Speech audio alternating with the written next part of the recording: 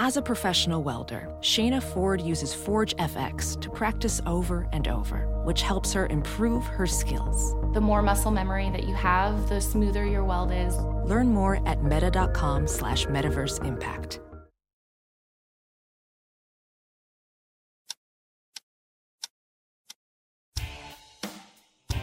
Catch and Shoot 2.0 is a presentation of Pure Hoops Media. Catch and Shoot 2.0 goes well with both red and white and is perfect with the workout of your choice. Our hosts are Aaron Berlin, a former Kansas Jayhawk who believes the Orlando Magic will win the championship. Eventually. His partner is Otto Strong, a man who has covered the NBA since before Dennis Rodman got his first tattoo. Fellas? Thanks so much, Darlene. It is another day of Catch and Shoot, a playoff edition. We've been doing this for a while now, but finally we get to talk some playoff basketball in the month of August. Today we're talking Magic topple the Milwaukee Bucks. What does that mean for an Orlando squad that might try and make some noise in the playoffs?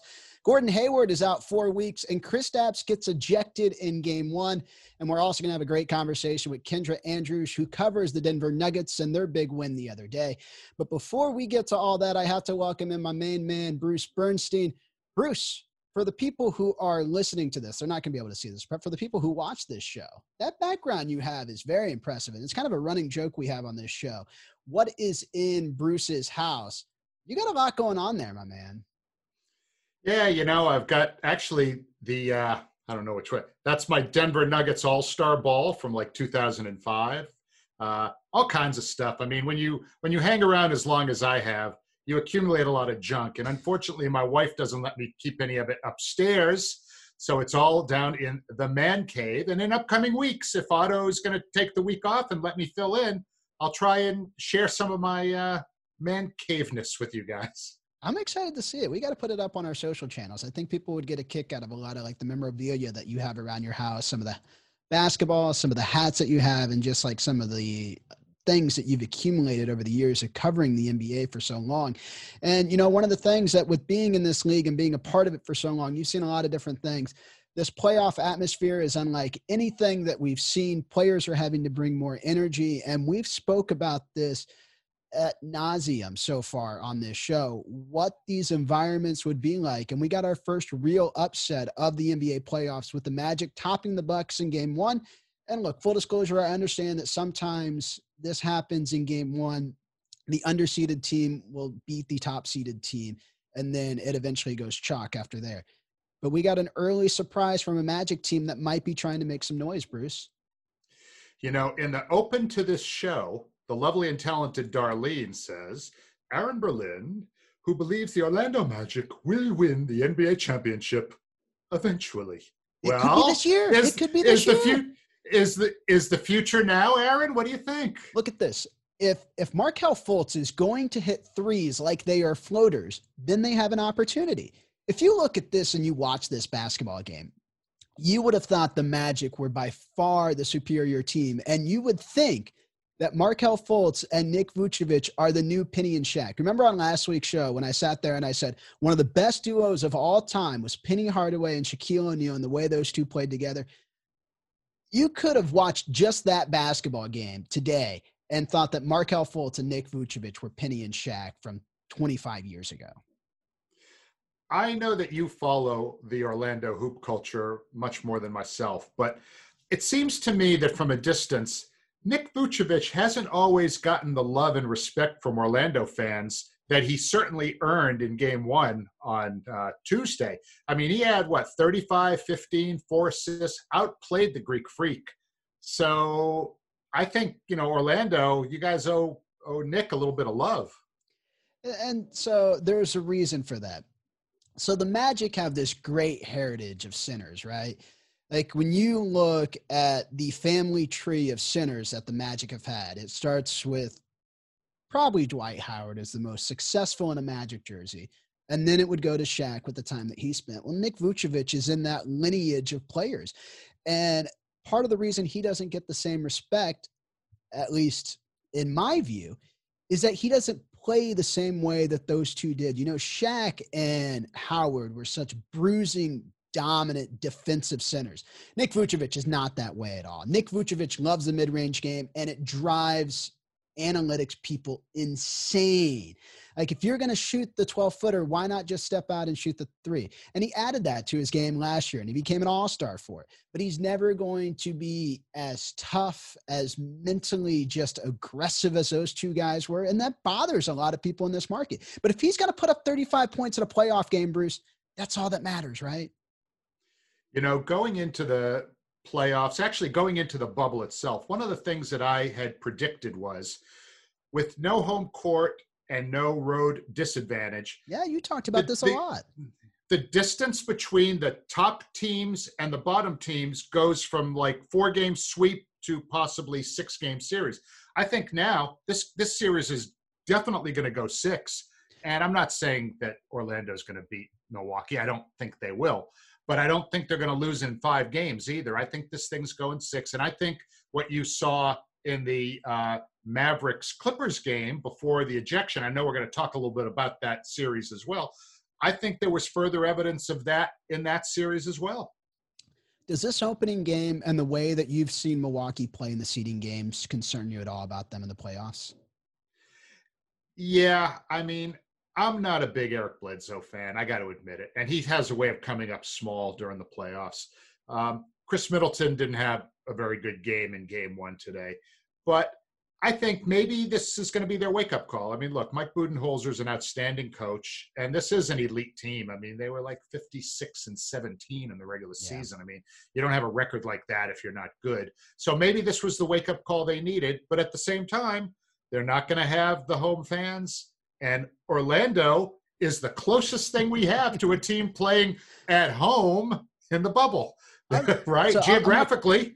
I'm going to close on this. I don't think the Magic are going to win this series, but Milwaukee has a big problem. If Gary Clark is going to start in replacement of Aaron Gordon, who did not play in game 1 due to an injury, and he's going to drop 15 on you while guarding Giannis, you have some real issues there that Milwaukee needs to address moving forward. And so that's just kind of my takeaway. I do think it ends in 6 games, though. Yeah, I think so too. All right, let's go out west now, Aaron. We all had a pretty good look at the emerging superstar for Dallas, Luka Doncic, in game 1. And there was all kinds of controversy in that game as far as Kristaps Porzingis being ejected with a second technical foul just a few minutes into the second half. What do you make of what you saw in game 1? You can't eject him in that situation. Not in that kind of a game, in an environment like they're playing in. And I get it. So part of the problem is Kristaps was the one who came over, right? Like, the argument was between Beverly and Marcus Morris, and then Kristaps injected himself into this argument. Now, part of that is coming to the side of his teammate, but you cannot do that in this situation.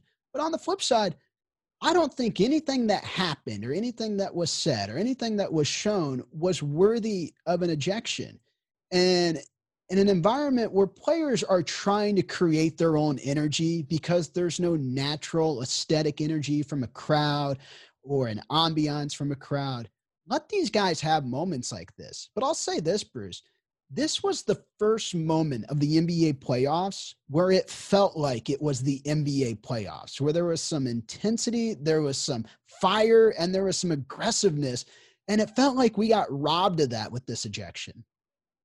Yeah, but I'll tell you what. I mean, Rick Carlisle, the Mavericks coach, who in my mind is definitely one of the top 3 coaches in the NBA, I loved what his reaction was to the whole situation, because Rick Carlisle is clearly a bright guy who sees the big picture. I think, he was pretty chill about the whole thing after the game. It would have been real easy for him to get upset and get himself one of those $35,000 fines, which he didn't do. He basically said, those are the rules. And he did it, and it's an automatic thing, and that's what happens.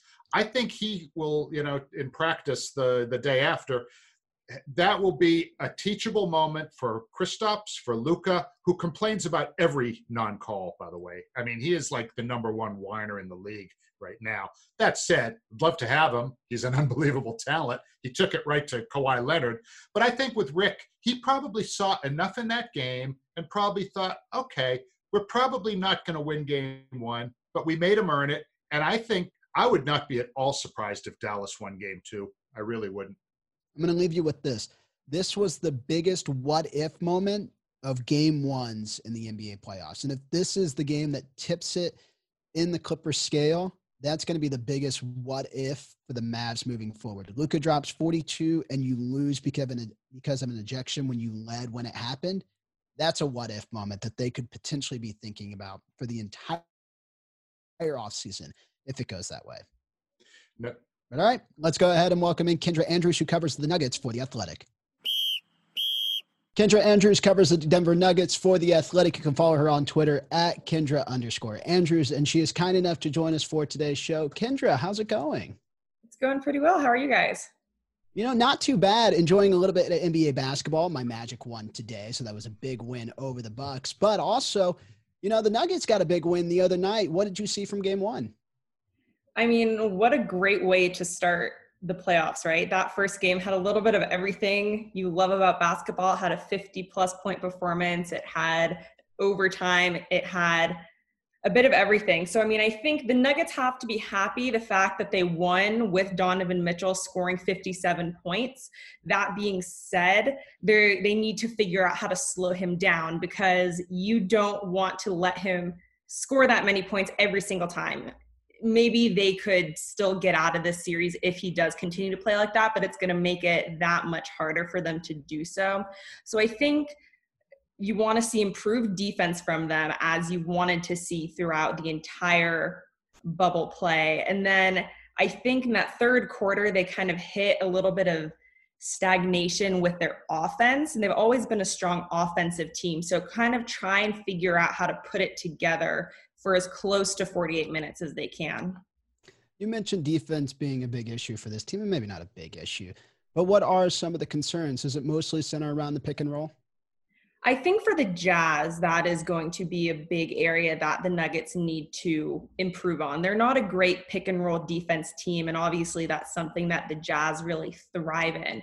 So when it comes to playing against Utah, that's going to be really key for them, as well as their 3-point defense, which has been an issue for them since the season restarted. And I mean, again, when you're playing against a team that has a shooter like Donovan Mitchell, Mike Conley, when he gets back into the bubble, that's also something that you're going to want to try and eliminate. And, you know, they've said part of it's about communication. They haven't been communicating enough. They haven't been sticking to their assignments tight enough. But those are definitely 2 big defensive areas that they need to work on. Kendra, I don't really know a whole lot about Denver's defensive, prowess. Obviously, we all know about Jokic and Jamal Murray, et cetera. Is there somebody that is considered their best perimeter defender that maybe they're going to sick on Spider Mitchell next time out? Well, it's kind of, I don't know if funny, ironic. We'll use the word ironic, because their best perimeter defender is Gary Harris, who of course has missed every single game that they've played in the bubble with a hip injury.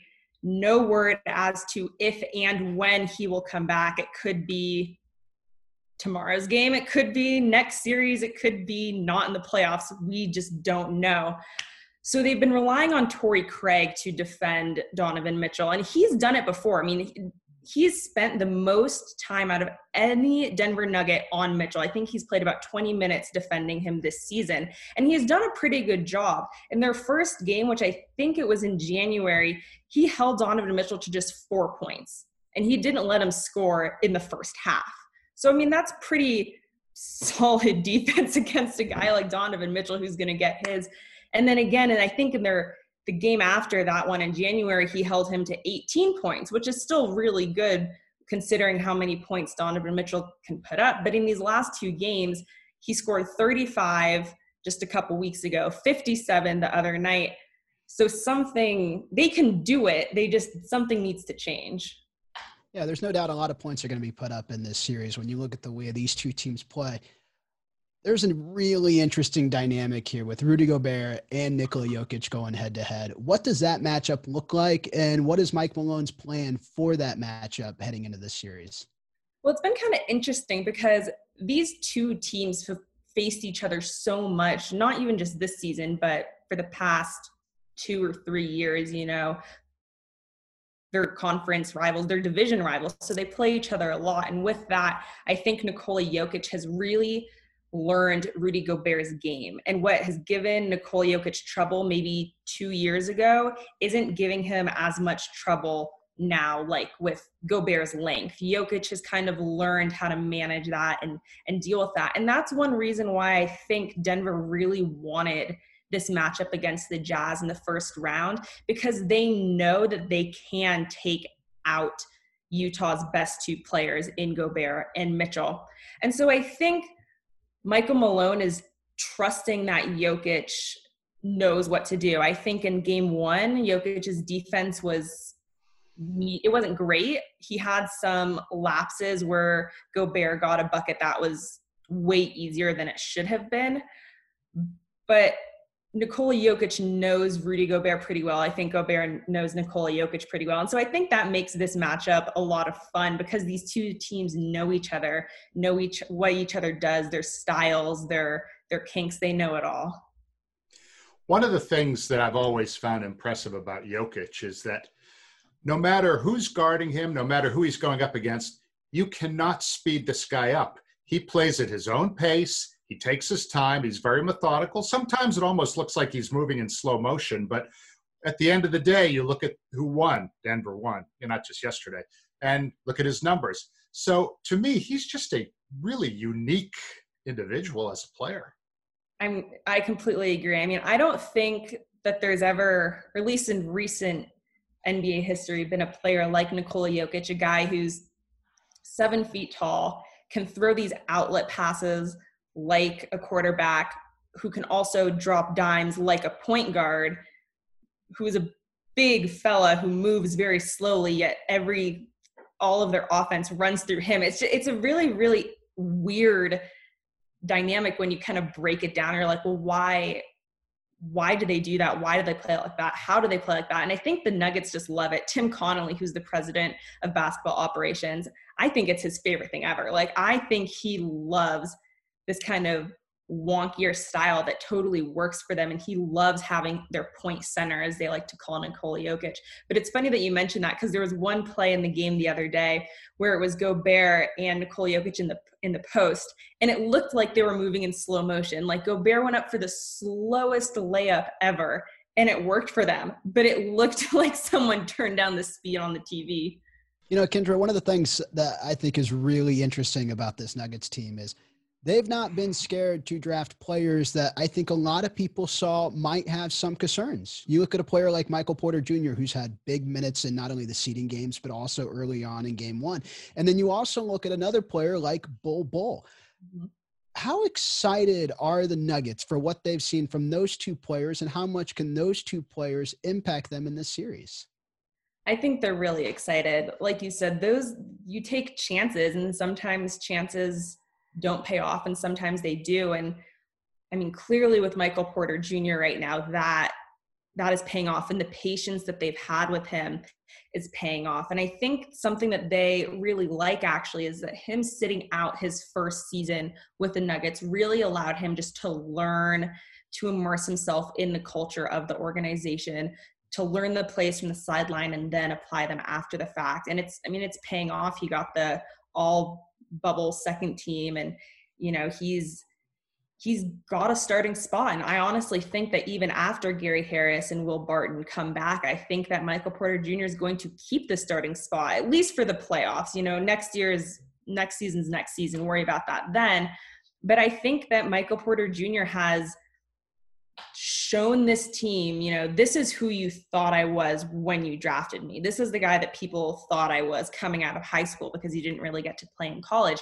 I think a reason why you didn't see that from him from the regular season was because his minutes were so inconsistent. He didn't get a chance to really find a rhythm, to, build chemistry with his teammates. And I think in these past, what has it been, 5-6 weeks since they've been in Orlando, he's built that connection with Nikola Jokic. He understands what his role is. He knows what's expected of him. And now he's able to not only be a starter where he's a second, third option of scoring, but then he can bridge the gap between the starting lineup and the bench unit when then he's the first scoring option. So I think that's been really great for him. And then Bull, I mean, I mentioned Nikola Jokic, them loving that weird point center, but who doesn't love a 7'2" shooting guard, right? like who doesn't love that? Bull, it's a small sample size and he has a lot of cleaning up to do, but the natural ability is there. And when you're going up against guys who are going to be 5'7", 5'8", you're going to have the advantage on them every time.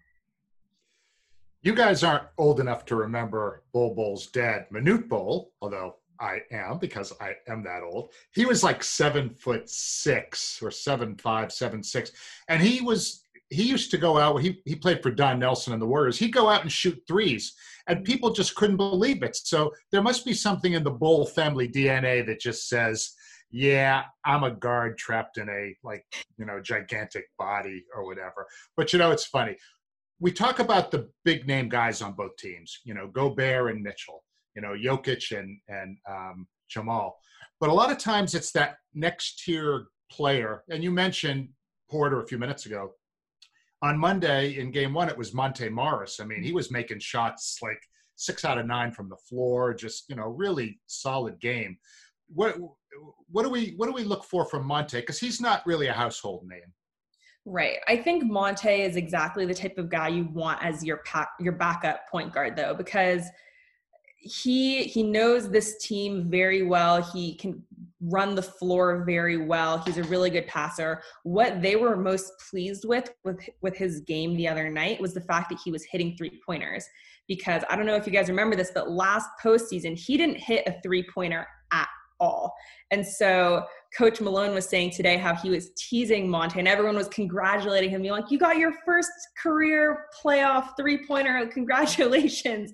And that's what they need from him. That was a huge issue because their big shooters are Jamal Murray and Monte Morris and now Michael Porter Jr., but he wasn't really playing last season. So if you want your guards to hit those perimeter shots. So I think they just need to see more of that from him because if they want to make a deep run in these playoffs. And so they're going to need to give Jamal Murray rest eventually, especially if Gary Harris and Will Barton remain on the sidelines.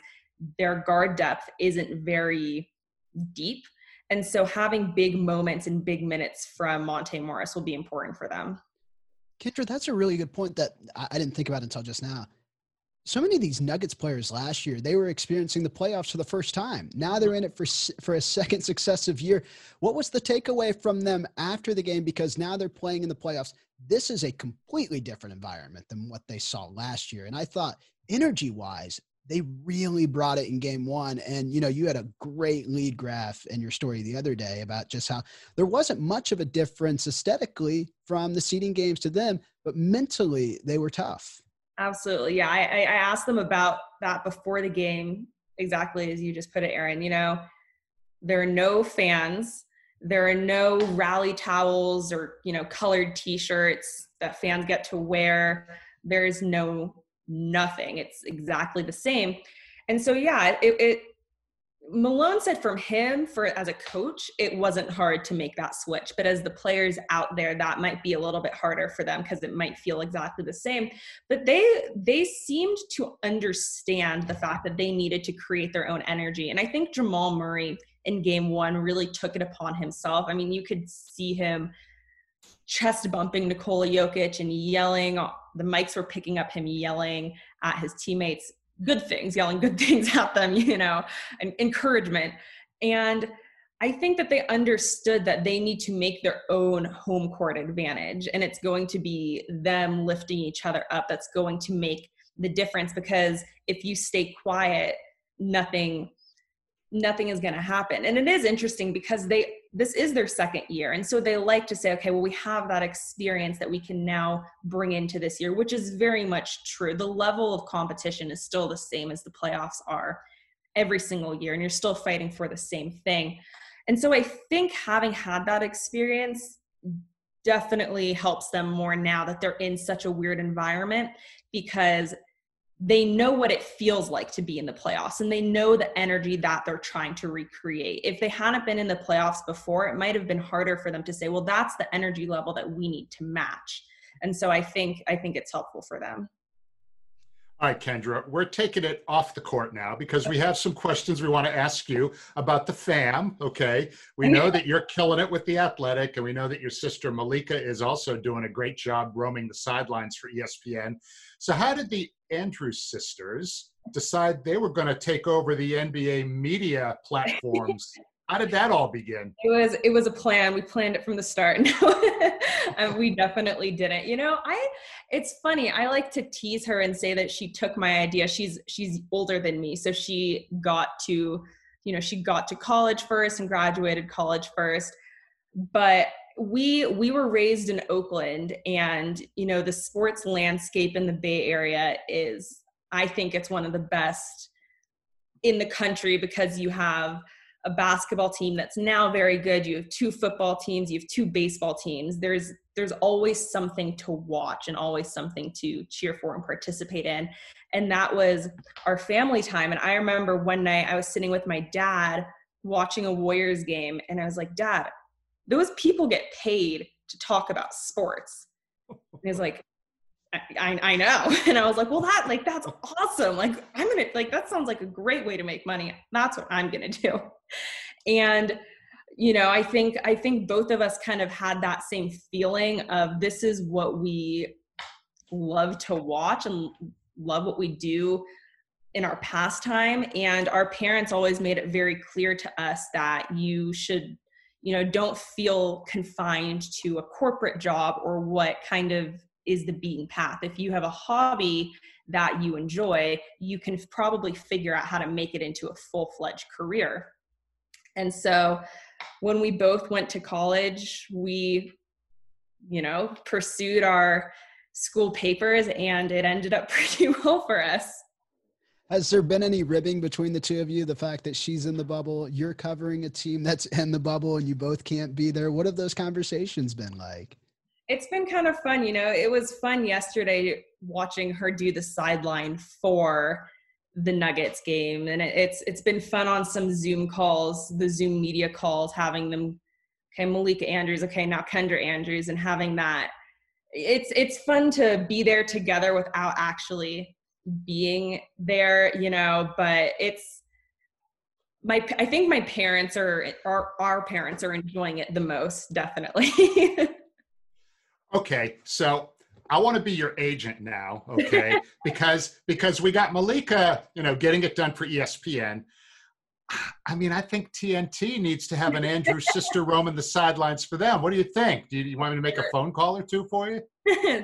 Get some more sibling rivalry going. It's funny because we actually she went to University of Portland and I went to Gonzaga for school, which are in the same conference. So for 2 years when we were both in college, we started the sibling rivalry then, which of teams being in the same conference, and now into competitive competing businesses and stuff. But it's funny because one thing I said when I was interviewing for jobs and stuff, they said, is there anywhere you really want to be, anywhere in the country you really want to be? And I said, well, I know where I don't want to be, and that's the market that my sister's in. We'll let the sibling rivalry stop right there. Awesome. That is perfect. That is wonderful. Last question before we let you go. How tough was it for you to watch the Zags this year and not get to see them in the tournament? It was hard. It was hard. I think, you know, I mean, everything that went down with sports was just kind of hard to watch, and just watching it all stop was very sudden. And the Nuggets were actually in that last NBA game that was played. After their game, nothing else was played, so it was pretty crazy. But I think for me it was harder. My senior year of college, I was supposed to I covered the first 2 rounds of the NCAA tournament, and then I was going to go back out if the Zags made it to the Final Four and they lost in the Elite Eight. And so I think that was more of a stab to the heart for me. But, you know, I'm excited to see them next season. Maybe depending on what happens, I will be able to go out and actually watch a game, which would be really fun out in Spokane. So we'll see. That's kind of what we all want at this point, right? Like, we all just want to go to a live event. Hey, Kendra, thanks so much for taking the time and joining us. And hopefully the Nuggets let you advance a little bit further in the conference finals this year. Absolutely. Thanks so much, you guys. That was dope. Thanks a lot to Kendra Andrews for joining us. Kendra from The Athletic, along with her sister Malika. The Andrews sisters are just killing it covering the NBA, and their parents back in Oakland must be very proud. So thanks to Kendra. Speaking of killing it, have the Celtics killed their playoff hopes with the injury to Gordon Hayward? Aaron, Celtics fans are crying all over the country, starting with me. I was going to ask you if you're doing okay, but I knew this was coming up on this show. I figured you might be in full tears when we started this. I don't think so. I think, and call me crazy, Bruce, and you can completely call me crazy on this. If they're going to get the type of production that they got out of Jason Tatum and Jaylen Brown throughout the course of the playoffs, they're going to be just fine. And then you sprinkle in a little Kemba Walker every now and then. That team has more than enough firepower, if those two guys play the way they did the other night, to make it through the Eastern Conference playoffs. Now, the question becomes, is what they do at that spot that Hayward occupied. I think you're going to probably see Marcus Smart pick up a bunch of those minutes. And I think also from a defensive point of view, I think you're going to see Shemi Ojale picking up some of the minutes too, playing defense. Shemi can hit an open three. He's certainly nowhere close to the playmaker that Hayward is, but he is a tough guy. He's a legitimate hustle guy. He will grind away. And between him and Marcus Smart, or as it's pronounced in Boston, Marcus Smart, I do expect that Boston will still find a way to get past Philadelphia. But if they end up with Toronto in the next round, that's where they're going to really be missing Gordon Hayward. A few more things on this game, because I know you were watching this very intently. I'm going to be honest, I don't watch a lot of Celtics games like you do, but the Sixers have been such an interesting case study, not only through the seeding games, but early on. So they're also playing without star point guard Ben Simmons. And what we saw early on in this basketball game was Joel Embiid really dominating in the first quarter. What happened the rest of that basketball game? What were some of the things that you saw happen with Embiid? Well, in the first quarter, he was going up against Daniel Tice, who's a much better player than, a lot of people realize. He does a lot of things that don't show up in the numbers, but he can't guard one-on-one somebody like Joel Embiid. They put Enes Kanter in there a little bit, and he didn't have much luck with him either.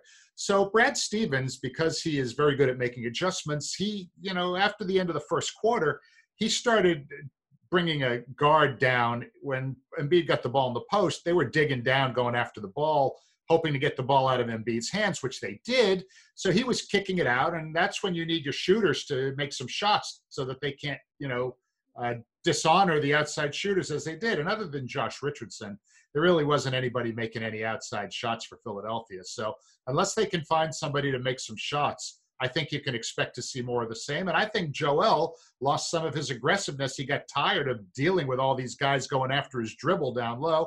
He slowly drifted out. And that was it. I mean, that totally played into Boston's hands. All right, Bruce, I'm going to set the over-under at 5 on games in this series. How many games do you see this series going? You taking the over or the under?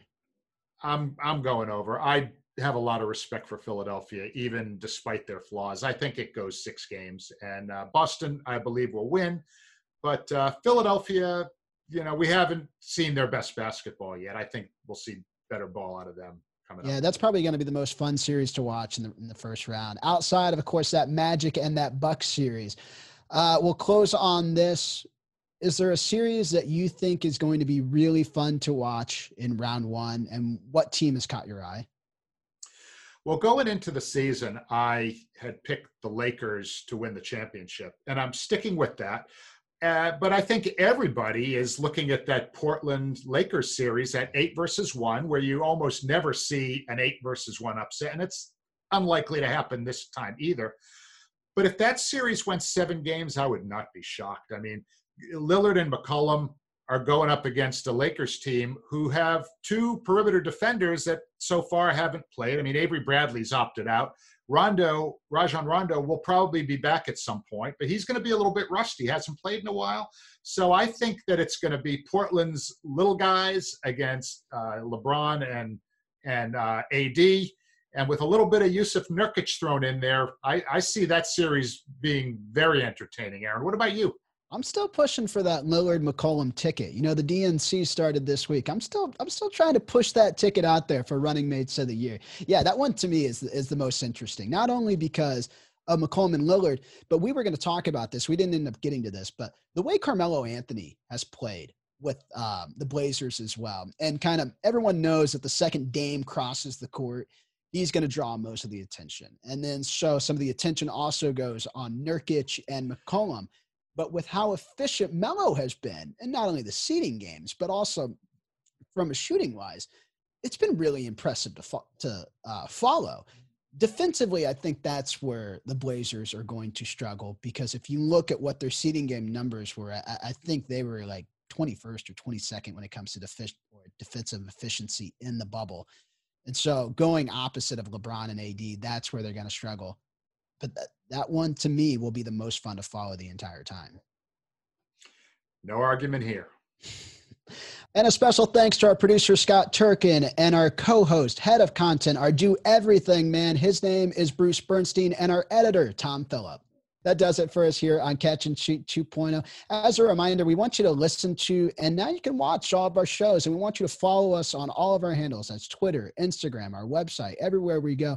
Every Monday, Mike Weiss is bringing you great guest after great guest. This week, dear friend of his, Howard Beck of the Bleacher Report, dropped by. That was a fun listen. On Tuesday, it's Full Court Press with Fanta and Adams.